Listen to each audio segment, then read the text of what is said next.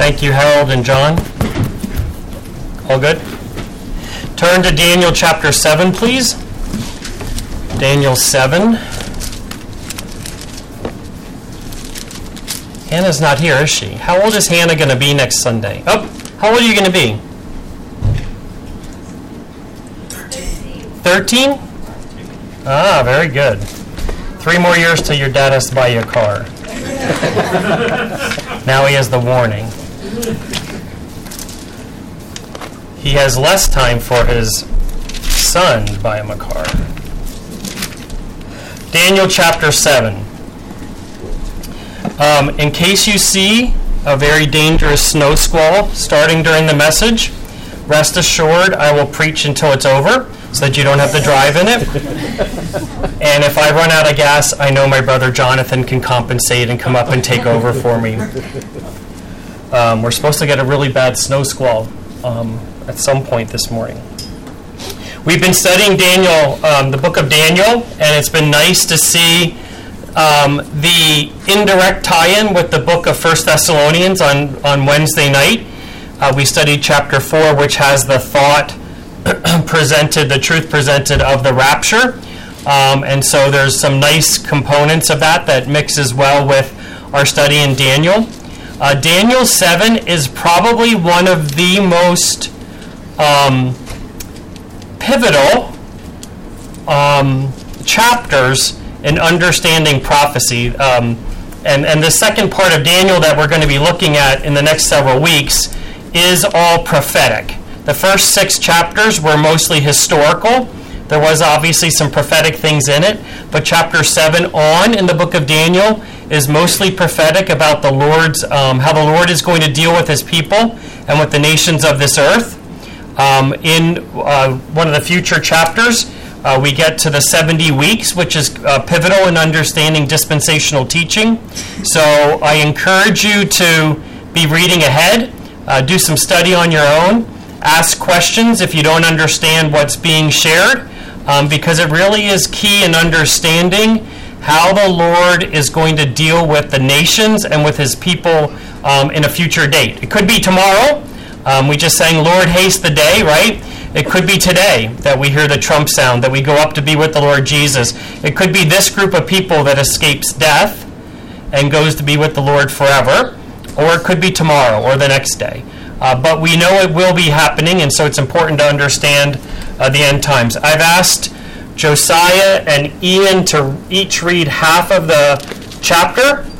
So Josiah, I think you're first, if you would read through verse 14, and then Ian, if you would finish up.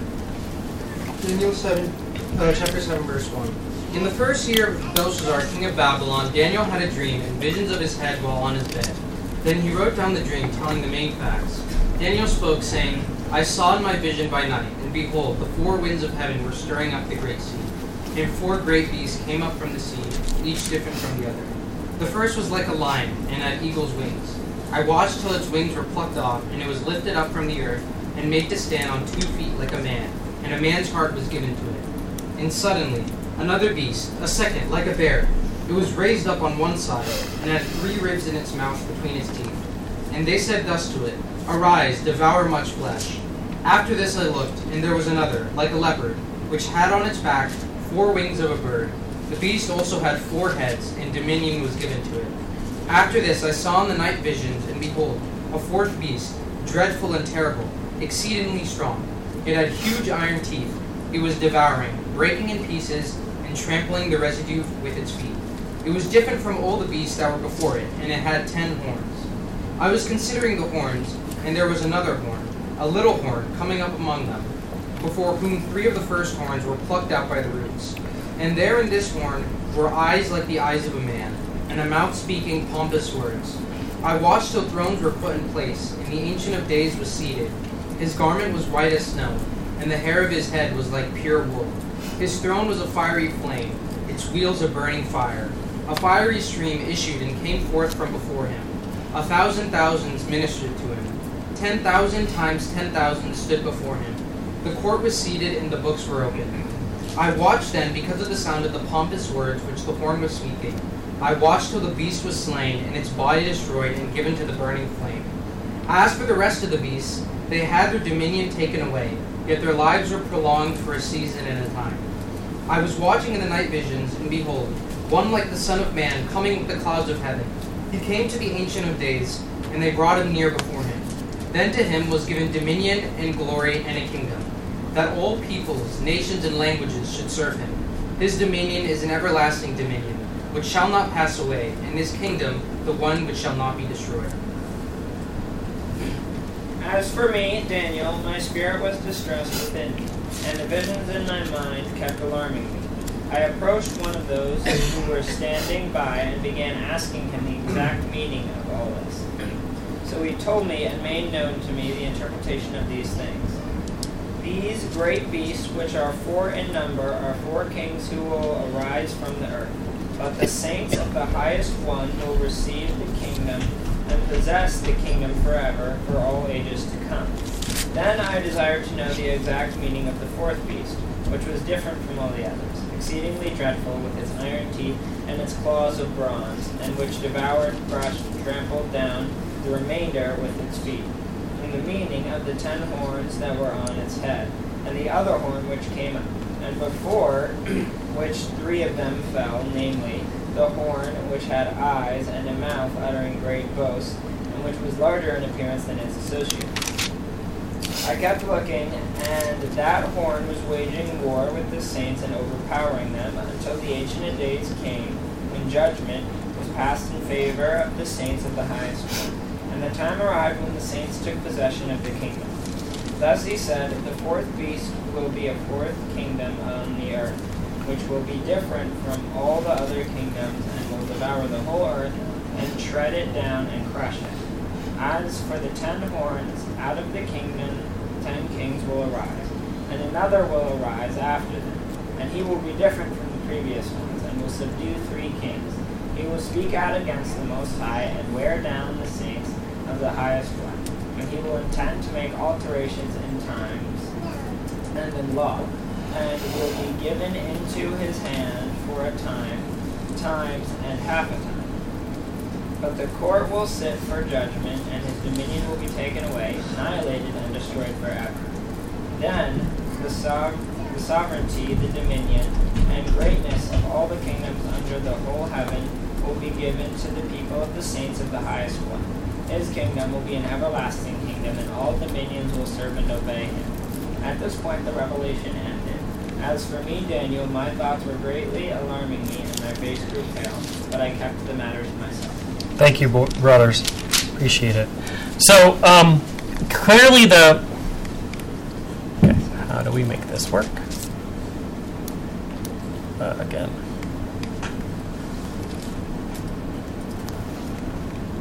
Am I pointing it? Oh, there we go. Guess I point at the TV. I thought I pointed at that. No? Okay. So just a little bit of an introduction. The chapter is basically split into 2 or 3 parts if you want. The first part is clearly about the 4 beasts, the vision that Daniel had about the 4 beasts. And then there is a section in there about the Ancient of Days, which is an important section, obviously. And then we have an interpretation in verses 15 through 28. So as we look at this, the couple rules to follow when studying the Word of God is you want to take things, the default position is you want to take things literally if they can be taken literally. You know, unless it makes no sense to take it literally, you want to take it literally. If it's part of a vision or a dream, there's an interpretation of it, you want to take the interpretation literally. It helps us understand the symbols that are in the dream. One of the things you don't want to do is just spiritualize everything or try to explain things in a non-literal fashion if that doesn't make sense, or to try and make it fit our thoughts. So we're going to, we're thankful for verses 15 through 28 because we don't have to wonder what the beasts are. We don't have to wonder what things are. We're going to see this unfold. And the way I structured the PowerPoint is that rather than going verse by verse, the verses that help us interpret things, we're going to look at alongside of it. And we're also going to jump back to chapter 2, because you'll recall in chapter 2, Nebuchadnezzar had a vision about a statue or an idol, and there were 4 sections of the idol, and those 4 sections pertain to kingdoms as well, and we're going to see how they relate to the 4 beasts that are in this particular vision as we go through this. So there's a parallel between them. 2 different perspectives of the same events in history. 2 different perspectives in the same event in history. If you remember from chapter 2, you'll recall that at the end of the vision, what took place? There was a stone that was not touched with hands that came down and crushed the idol, right? Crushed the statue.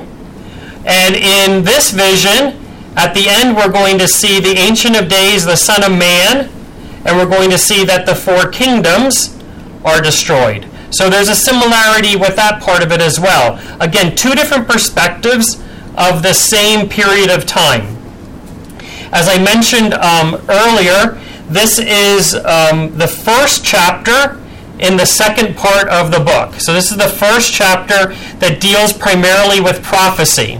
Now, one of the things that's interesting, and this is really not my area of expertise. I kind of get bored reading about history. Sorry, Brother Josh. But thankfully there are others here that really like history, that know it. History to me began with President Reagan and just moved on forward. The rest of it is, it's irrelevant to me. But this is where there is some controversy over when the book of Daniel was written. I did a Google search this morning. I typed in, when was Daniel written? The first 4 responses or prompts to my question was AD 150, AD 146, BC 150, BC 146, BC 164. Finally, about the 5th one, it said BC 546, something like that. And we even get the time, like it says, like this was written, like we know when these were written, and it says in the first year of Belshazzar, king of Babylon. We know when this dream took place. And yet, because of how accurate the prophecies are in the book of Daniel, Satan, using probably unwitting servants, argue that this book was written after all these events took place, and that the symbolism of the beasts don't line up exactly, and they force Greece in to be the 4th one rather than the 3rd one. And our whole argument is that this couldn't have been true. Like, this couldn't have been written in the 6th century BC. It had to be written in the 2nd century BC because of how accurate it is. There's plenty of dating in the book of Daniel. There's other relationships between Daniel and other books in the Old Testament that support an old writing of the book of Daniel. The Lord Jesus himself in the Gospels referred to some of these events in the future tense. So they had not happened when the Lord Jesus was here on earth. The book of Revelation speaks of things that are very similar to this in the future tense. So they hadn't happened yet. And so while there's a lot of controversy, quote unquote, over when this was written, by and large, the safest position to take is that this vision happened in the first year of Belshazzar, because that's what the Bible says. Like, I don't think we have to argue over when it was written or try to defend the accuracy of all of this or explain away the accuracy of all of this. So this is the first chapter of the prophetic part of Daniel. Another key chapter is a couple weeks away when we're going to study the 70 weeks. It's integral in understanding God's timing for the end times and how God deals with his people in a dispensational manner. This is the last chapter written in Aramaic. So the rest of them then were written in Hebrew. Again, this is the events were yet to be fulfilled. It's a true prophecy. From this point in time that Daniel is having this vision, several things did take place, like historically have taken place. The Babylonian Empire ceased. the Mede and Persian Empire succeeded it. That was then succeeded by Greece. It was then was succeeded by the Roman Empire, who has faded into the background, but according to Scripture, for all intents and purposes, has not ceased and will be revived at some point. And we'll talk about that down the road. So much of this has taken place historically. We can look back at history and know when Babylon folded and Medo-Persian Empire took over, when the Greek Empire took over, and then when the Roman Empire took over. This is a 6th century prophetic book. So it really goes to show how important it is to study the Word of God, to question it, to make sure it lines up with other aspects of Scripture. And even, there are some commentators that I really, really like. I love James Montgomery Boyce. I love reading his stuff. He's solid on the gospel, but he would twist himself into a pretzel to explain this portion of Scripture, because he doesn't believe in dispensational teaching. He doesn't believe in a tribulation, then millennial kingdom, then eternity. He doesn't believe in that order, and so there's a lot of twisting around things. A.W. Pink is another one that I really like reading. But again, they twist things because it doesn't make sense to them. The plain reading of this doesn't fit their framework. And so I think it's important that you, even if you're reading a good commentary, that you question things and double check and have it related to other sections of Scripture to make sure that it all makes sense for you. So let's look at the first section of Scripture. We're looking here at the 4 beasts. In verse 2 we read, I saw in my vision by night, and behold, the 4 winds of heaven were stirring up the great sea, and 4 great beasts came up out of the sea, different from one another. So we have 4 beasts coming out of the sea. The sea often speaks of the world, of the peoples, if you will. So obviously it's coming up out of the nations of the world. The 4 winds of heaven, there's various and sundry suggestions as to what that is. I think 4 speaks of the world. If you think of north, south, east, west, like a totality of what's going on. Like this was a major event for Daniel, and you could clearly see that he was troubled, is the word he used sometimes, concerned, interested, and very similar, as I said, to the vision in chapter 2. I'd suggest the differences can be related to the vessels used by God. In one case, it's Nebuchadnezzar, a Gentile king, who God gave a dream to, and it's really man's perspective of events. Like man's perspective of events. And if you think about it, man thinks of things being, promotes himself and thinks of things that he does as being brilliant and wonderful, right?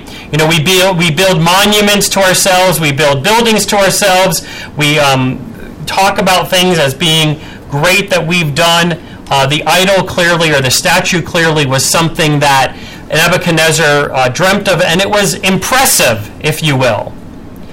Here we see the 4 beasts, and it's being delivered to us, the vision's being delivered to us by one of God's vessels, one of God's chosen people, and I would suggest to you that this is God's perspective of how things are taking place. A little more chaotic, a little more destructive, a little more satanic, frankly, a little more spiritually driven along the way. So there are some important differences between the 2 visions. Here are the 4 beasts, if you can see them, the lion, the bear, the leopard, and the terrifying beasts with horns. Again, this is God's perspective. We don't have to guess as to what the beasts mean. In chapter 7, verse 17, we read, these 4 great beasts are 4 kings. So what are the 4 beasts? They're 4 kings. We don't have to guess at what the 4 beasts are. We know for certain, because the Bible tells us, that they represent 4 kings. This relates very closely to the figure of a man, the statue. We had the 4 kingdoms there, the gold, the silver, the bronze, and the leg and feet of iron. Interestingly enough, it even speaks about the toes in talking about the statue, the figure of a man. And when looking at the fourth beast, we're told about the 10 horns, 10 toes, 10 horns, right? So there's some similarity associated with that. And so that we don't forget, there was that stone that came and crushed the statue. And we're going to see that there's that same similar thought in this vision as well.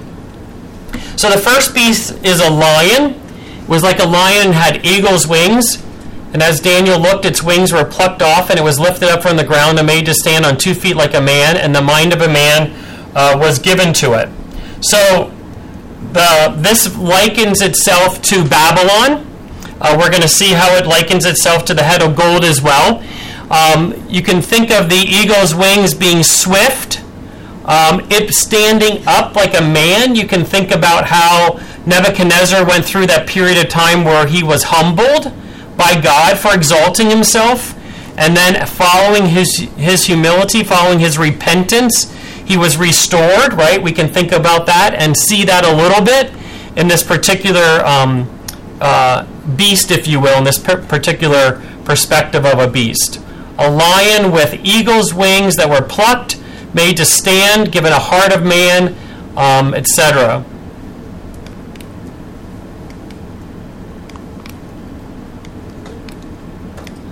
Noah, could you advance it? Okay, thank you. So you can see here that it pertains to chapter 2, verse 37 and 38. You, O king, the king of kings, to whom the God of heaven has given the kingdom, the power, and the might, and the glory, and to whose hand he has given, wherever they dwell, the children of man, the beasts of the field, and the birds of the heavens, making you rule over them all, you are the head of gold. So again, we see from the statue, Babylon, Nebuchadnezzar, who was ruling Babylon at that point, is the head of gold, and we can liken that with the first beast the lion, being Babylon as well. So we can go on to the second beast now, the bear. And behold, another beast, the second one like a bear, was raised up on one side. It had 3 ribs in its mouth, perhaps between its teeth, and it was told, arise, devour much flesh. So I would suggest, based on my studies, that the bear most likely pictures Media Persia, the empire that followed Babylon. This relates to that second part of the section as well. A bear is far less graceful, royal than a lion. The empire was not as regal as the Babylonian Empire, but it certainly was vicious. It was not balanced. The Mede and Persian part of it wasn't necessarily balanced, and I think we see in the description of the bear that one side was higher than the other. And there's differences of opinion. There's differences of opinion as to what the 3 ribs represent. I tend to think it represents part of the Babylonian kingdom that was devoured when the Medes and the Persians took over from it. We see this referenced in parts of Daniel as well, where we saw the Mede and Persians invade Babylon as part of it. We can relate this back to chapter 2 and verse 39, the first part, and another kingdom inferior to you shall arise after you. So Nebuchadnezzar was told that you're the head of gold, but there's going to be another kingdom that follows you, and it's going to be inferior. So in the statue, it was silver, right? Like it was inferior to the gold. And here we see the second beast, a bear. I think if you think about temples and castles and temples and castles and places like that, if you're a king, what kind of statue do you put out in front of your place? You would have lions, right? Like, they're royal. There's lions. On Solomon's temple, there were lions. There's just lions are regal and royal. You don't normally put a statue of a bear, right? Like, you see a bear when you go to a campground. Like, you see a bear, like, carved out of wood when you go to a campground to remind you not to leave your fire burning. But it's not a royal figure, right? So this is inferior. The bear is inferior to the lion. The silver is inferior to the gold. And the Medo-Persian Empire was inferior to the Babylonian Empire. The third empire is a leopard. This leopard had 4 wings, which would speak to us of it being swift. It had 4 heads, and what we recognize this leopard symbolizing is Greece, the Greek Empire. And Alexander was very swift in conquering most of the world, but he died very young. I think he was like 30, wasn't he, Josh? Like 30 some. He died very young. And what happened when he died was the kingdom, the Greco kingdom, was divided into 4 parts. 4 generals took over from Alexander. So we see the 4 heads of the leopard, indicating 4 parts that would eventually come from this, or 4 directions of leadership. And the wings, we can certainly appreciate, speaks to us of swiftness, and the swiftness in which Alexander conquered the world. Chapter 2, verse 39b, we read, "And yet a third kingdom of bronze, which shall rule over all the earth." So the gold was Babylon, the silver was the Medo-Persian Empire, the third was bronze, and it was the Greek Empire, again, ruling over all the earth. So lastly, what we get is this 4th beast, and it's not really described. This picture could be close. It looks like a rhinoceros with a bunch, or dinosaur, I guess. It's not described. You can't go to the zoo and find this animal, right? Like, you can go to the zoo and find a lion. You can go to the zoo and find a bear. You can go to the zoo and find a leopard, but you can't go to the zoo and find a terrifying beast with 10 horns. We're not going to be able to find something like this. So it's something different, and probably there's some significance to that. But let's read the description. A 4th beast, terrifying and dreadful and exceedingly strong. So there's a comparison there. Like, it's more dreadful, stronger than the other 3. It had great iron teeth. It devoured and broke in pieces and stamped what was left with its feet. It was different from all the beasts that were before it, and it had 10 horns. We're going to talk a little bit more about the horns, but this speaks of the Roman Empire, which followed Greece. And it was something, there's parts of this perspective, I think I have this reference a little bit out of whack, but in Matthew, the Lord Jesus is talking about the abomination of desolation, and that is part of what takes place. But after all this, like, it wasn't something that happened prior to the Lord Jesus, it was something yet to have happened. There's going to be an ebb and flow of this, because the Roman Empire, we're clearly not ruled from Italy at the moment, right? We're clearly not ruled from Italy, but most Western countries have aspects of what made the Roman Empire distinctive, like a rule of law and things like that. So there's remnants, if you will, of the Roman Empire that's still around, but it is not completely disappeared, but it is clearly not still happening, right? It's clearly not still happening in the same way that it was back when it first became reality. So we expect it to revive. We expect to see something like this still in history, in time, a fulfillment of it. In verse 23, as part of understanding this, we get part of the interpretation. You'll recall from Daniel, the second part, Daniel was curious about all of this, and most people believe he asked that there was an angel there that helped him understand it. I'm not sure who else would fit that description, but he asked for help in understanding the vision. And so part of this is given to him in a distinctive, descriptive way. The 4th kingdom will be the last kingdom of man, and it will be a devastatingly destructive kingdom. This is still to come, and it follows the rapture. The completion of it follows the rapture.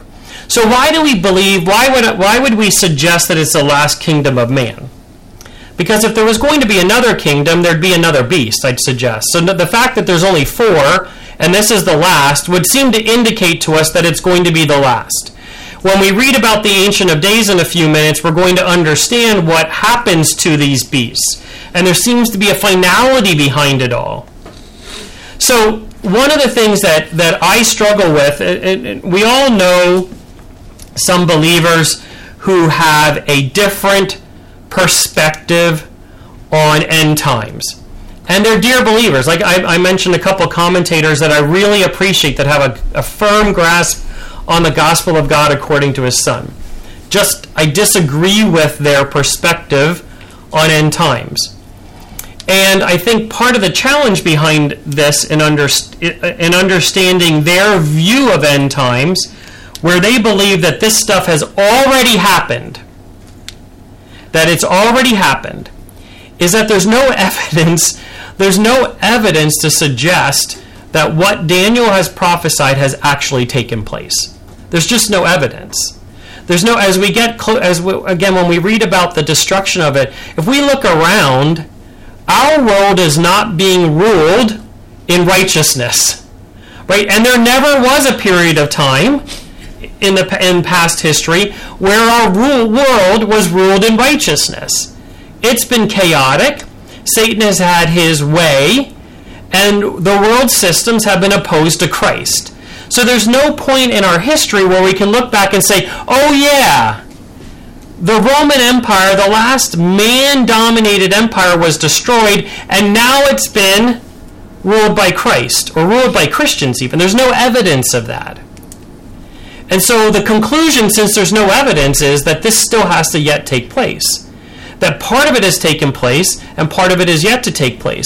And you'll recall that when the Lord Jesus talks about the day of the Lord, or his coming back, the second time he comes back, it's usually bifurcated as well. It's not one day.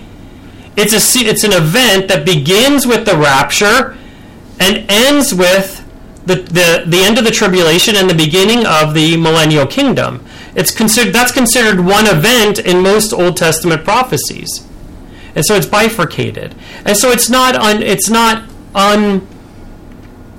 it would not be unreasonable to assume that the Roman Empire has this parenthesis or bifurcation as well, where part of it has manifested itself and been completed, and yet there's a part still to come. So it's just something that I think you have to go through a lot of mental gymnastics to try and explain away the future aspects of this vision. And what happens then, you have to explain away a lot of Revelation as not jiving with the rest of Scripture as well. So in verse 8, Daniel is especially concerned about the horns. You'll recall that the four beasts, it had four horns. In verse 8 we read, I considered the horns, and behold, there came up among them another horn, a little one, before which three of the first horns were plucked up by the roots. And behold, in this horn were eyes like the eyes of a man, and a mouth speaking great things. When have we seen this take place? When have we seen 10 kings, of which one uprooted 3 others and took over all 10? When? Never ever. Yet. Right? Never ever yet. It's going to happen, because we're all the rest of Daniel's prophecy that happened prior to Christ has taken place. This is yet to happen, but it will happen. And it's always kind of interesting when we see and anytime anything springs up in the Middle East, it causes us to think, could this be it? But nothing has to spring up in the Middle East for it to be it, right? It doesn't have to. Although, after the rapture, one of the first events that take place after the rapture is the signing of a peace treaty, which is kind of interesting, in that when there's war in the Middle East, there could be a peace treaty that follows, but we are not going to be here to see that. Like, it's not something we have to worry about. We're going to be with the Lord when that takes place. But one of the things that will be indicative, that will be helpful to the Jewish people that are left behind to understand what's taking place, is there will be one that will rise up from among the 10 that will destroy 3 and rule all of them. Like, that is going to take place. I think years ago, it's probably longer than we think now, but when the European Union was forming, I think we were all counting how many countries were going to be part of the European Union, and was there going to be 10, and was that going to be indicative of what was taking place? We jokingly asked a brother recently who the three horns were, and you could pick, like we would of course pick the three countries we don't like: China, Russia, Iran, right? Like those could be the three horns, but it could very easily be Mexico, Canada, and the United States too. Like there's nothing that says it's going to be bad guys. It could be good guys, right? Good guys in the sense of our perspective of things. So this has not yet taken place. So if you believe that all of these events have taken place, as some Reformed believers would believe, I don't know how you explain the 10 horns, the 3 being rooted out, and the 1 ruling. I don't know how you explain that without symbolizing it. And that's what happens when you're not willing to allow God's time frame to unfold before you. What happens is then you're forced to symbolize or spiritualize what is meant to be taken literally in a future tense. You're forced to spiritualize it to explain it away. And that causes problems then. There's an inconsistency in interpretation of Scripture. And it also forces you to do things with the church and Israel that shouldn't be done when interpreting Scripture. As I mentioned earlier, in chapter 2 on the statue, there were toes, the feet were partly iron and clay, so the kingdom shall be partly strong and partly brittle. Just an interesting thing that there's the 10 toes are pointed, of course there's 10 toes. There are 10 toes pointed out on the statue, and there's 10 horns. So again, a consistency between the two visions. In verses 21 and 22, and continuing to look at the horns, Daniel looked and saw that the horn made war with the saints. So has this happened? I mean, there was some times when Christians and Jews were persecuted, so we don't want to diminish that.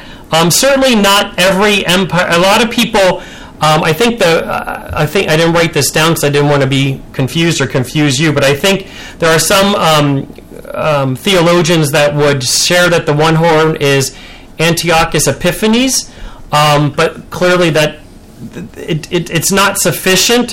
What he did was not sufficient to relate to exactly what this is predicting.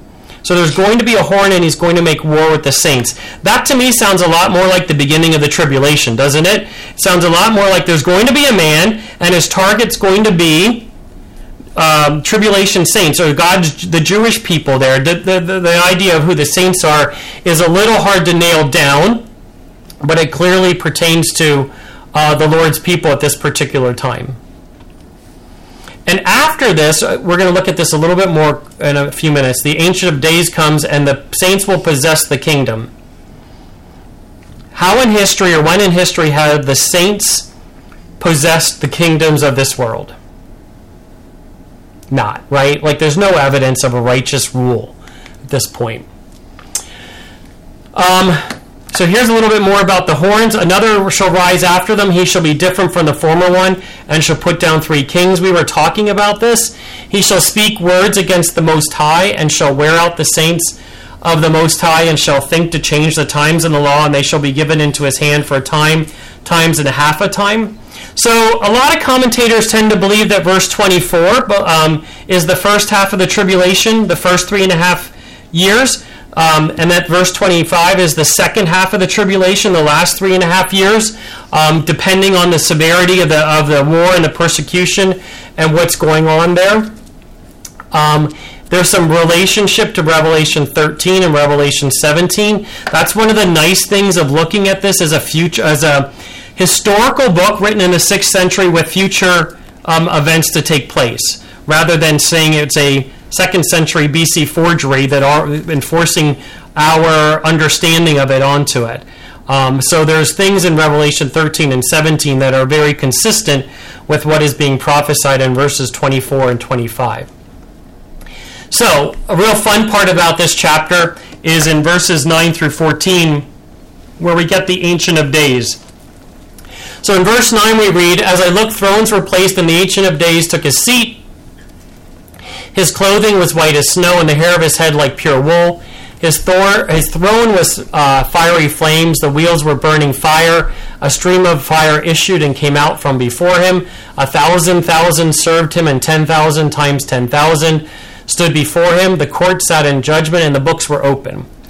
If we weren't studying Daniel and we read this, we could very easily think it's coming from Revelation 1, Revelation 4, Revelation 5, any other chapter in the book of Revelation. We could very easily see this as part of what John saw in his revelation in heaven. So the Ancient of Days, there are some arguments over whether it's the Son or the Father. I tend to believe that it's the Father because the Son is presented before him.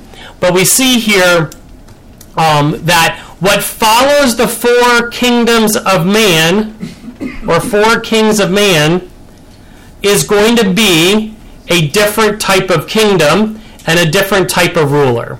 So we see thrones here, speaking of a kingdom. We see the Ancient of Days being described, and I believe firmly that it's God the Father. And we see that he's going to be sitting in judgment. Very, very consistent with what we understand to happen after the tribulation, after the millennium kingdom, at the great white throne judgment. Very consistent with what is revealed to us in the book of Revelation. Also, what we're going to see is that it's consistent with the stone, what the stone's role was in the first dream given in chapter 2, and how it destroyed the statue. Let's look at verse 11. I looked then because of the sound of the great words that the horn was speaking. Remember, the horn was blaspheming, going to be blaspheming the Lord and his people. And as I looked, the beast was killed, and its body destroyed, and given over to be burned with fire. As for the rest of the beasts, their dominion was taken away, but their lives were prolonged for a season and a time. So the beast, the last kingdom of man, is destroyed and given over to be burned with fire. Has that happened? The answer is no. So it's a future event. You go to Revelation 19, you go to the book of Revelation where we see judgment after judgment. What happens to the beast?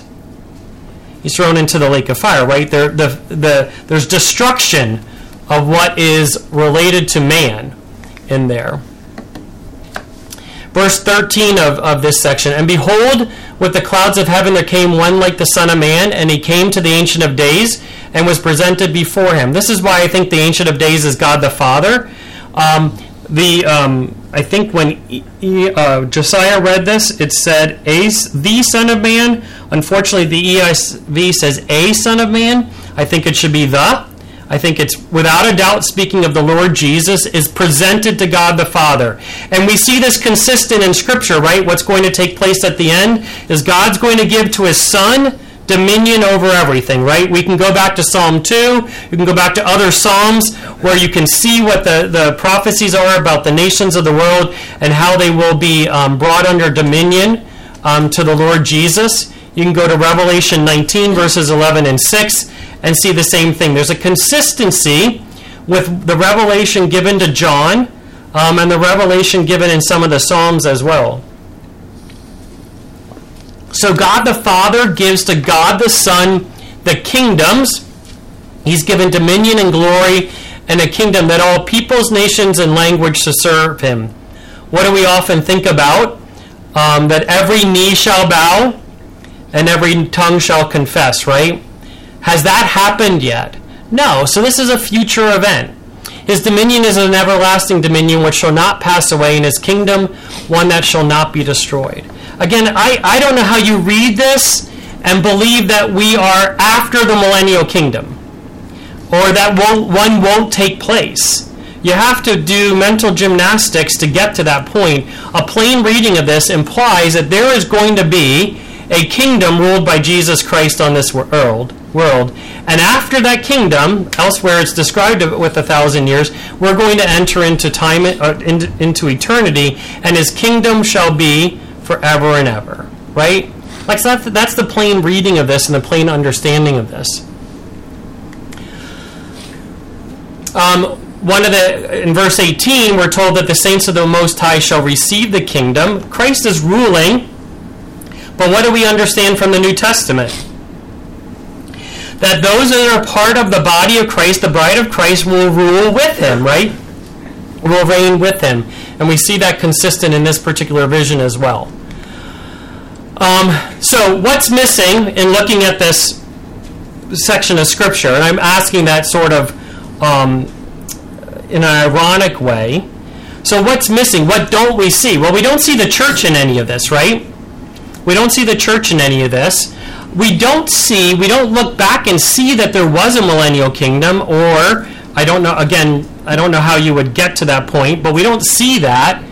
And so what we have to conclude is that we can see in history that the Babylonian Empire came and went, the Medo-Persian Empire came and went, the Greek Empire came and went, the Roman Empire has come, has been mitigated, but it has not been destroyed. There's remnants of it still, and clearly man is still ruling this world.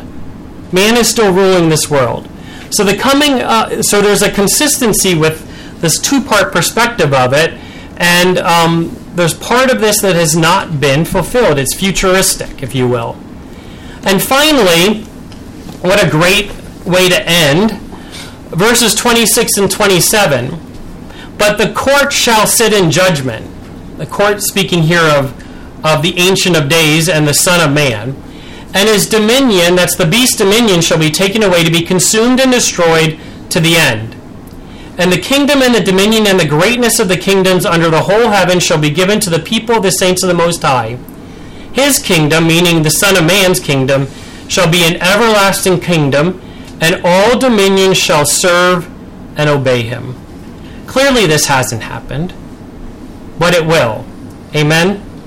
Like when we see this, it's one of those things, like sometimes you have a section of Scripture that's really sort of down and depressing, and here we end with a thought about what God's timetable is and what God's plan is for all of this. All of the mess that we see, all the mess that we see in our culture, all the mess that we see in the Middle East, all the mess that we see in Eastern Europe, all of that